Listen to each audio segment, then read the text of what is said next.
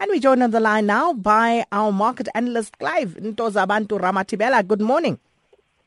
Hello! Lots of good morning to you, Sakina, and to the listeners. Oh, the top tones, okay. I'm fine with Atile, no. What did Atile do? He was up since 1. He hasn't slept even now. Like, oh my goodness. No, but you sound great. That was a very energetic Kalala, so Atile should stay up more often. I try. And then just looking at what's happening with the stocks there, Clive, emerging stock rally evaporating as China's growth concerns returns.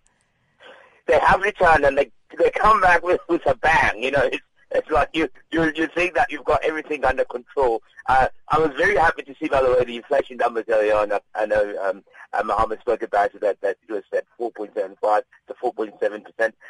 What we started seeing early hours of this morning, Sakina, while I was doing my own breastfeeding, the biggest rally in emerging market stocks in a mouth faded as Chinese housing market data stock concerns started to slow down in the world's second largest economy. This was sparked mainly by the Federal Reserve Bank meeting minutes that came out earlier this morning, which stressed the potential for a December increase in the United States. So a lot of shareholders obviously worried, that a lot of investors concerned that if the December meeting means that they're going to raise their interest rates, it might have a negative effect on the equity space in global markets. But here's what's interesting about what these guys are saying. The issue has started, Sakina, a bit way back. Remember, we started talking about this at the beginning of February and towards the end of March. And the issue is that a lot of guys have already priced that risk into the market. So I don't think, even if the interest rates were to go up in December, I don't think there'll be that much of a response that everybody's all worried about. China remains the focal point of investor concern.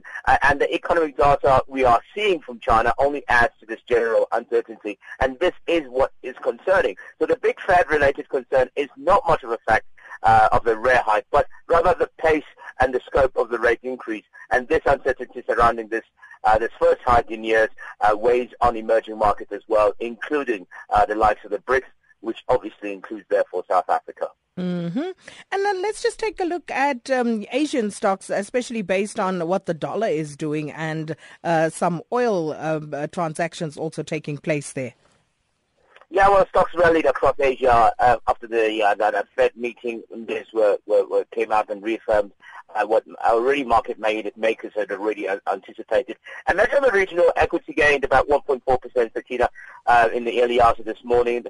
We also saw that a lot of the companies that were actually sparked, or the companies that did relatively well, that made them strong, were the companies that actually rely on dollar exchanges. So because of that, those companies actually made a little bit of more tom, and what that led to was that they actually made a bit of profit in early hours of the morning.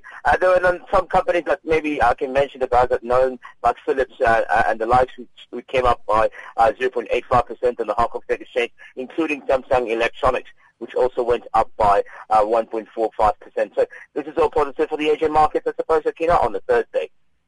Indeed. And a quick question here on Twitter. Tabson says, please ask Clive if we're going to see any growth of the economy above 2% anytime soon.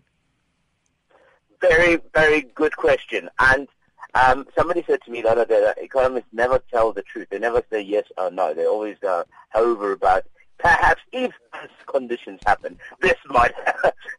So, Tina, the truth of the matter is we are under a suppressed state of the economy, and it's a global impact. It's not just us, it's the rest of the world. We need the world on average to grow at least 4 and 4.5% before we can start seeing that trickle down to South Africa. That is translating, therefore, into meaningful gains. I don't see us in 2016 getting close to 2%. 2017 might be a different month if conditions continue to improve and the United States continues to grow and China's demand returns slightly back. 6% is still high. We're expecting China to grow by 6.5%. If that continues, Sakina, then we might start seeing in 2017, 2018, getting to 2.5% of growth. And then just finally, it's a Thursday, so we have an investment theme. And today we're talking manufacturing industry. A lot of people don't believe in the manufacturing industry in South Africa. I know for a fact that the likes of the DTI, the IDC, which are the government financial institutions, have strategically positioned themselves to support these particular industries because they are the ones that could, in actual fact, increase jobs and the number of jobs out there that are available. Small to medium enterprises that are participating in the manufacturing industry in South Africa contribute to close to a quarter of our workforce. So it is very, very critical and important that we create a value chain within the manufacturing sector that can contribute positively. Sakina, we are in manufacturing in South Africa. Most of the industries within the manufacturing sector that we are so good at are things like agri-processing, automotive. We know we saw the 6 billion deal with BMW, and then we've got the chemicals industry that includes pharmaceuticals, and then we've got ICT and electronics, metals, textile, clothing, and footwear. These are very strong manufacturing industries that if we play a particular role and influence business to invest more in them, we could create a lot more jobs and we can start growing at that 2% that our Twitter fan wants to hear about.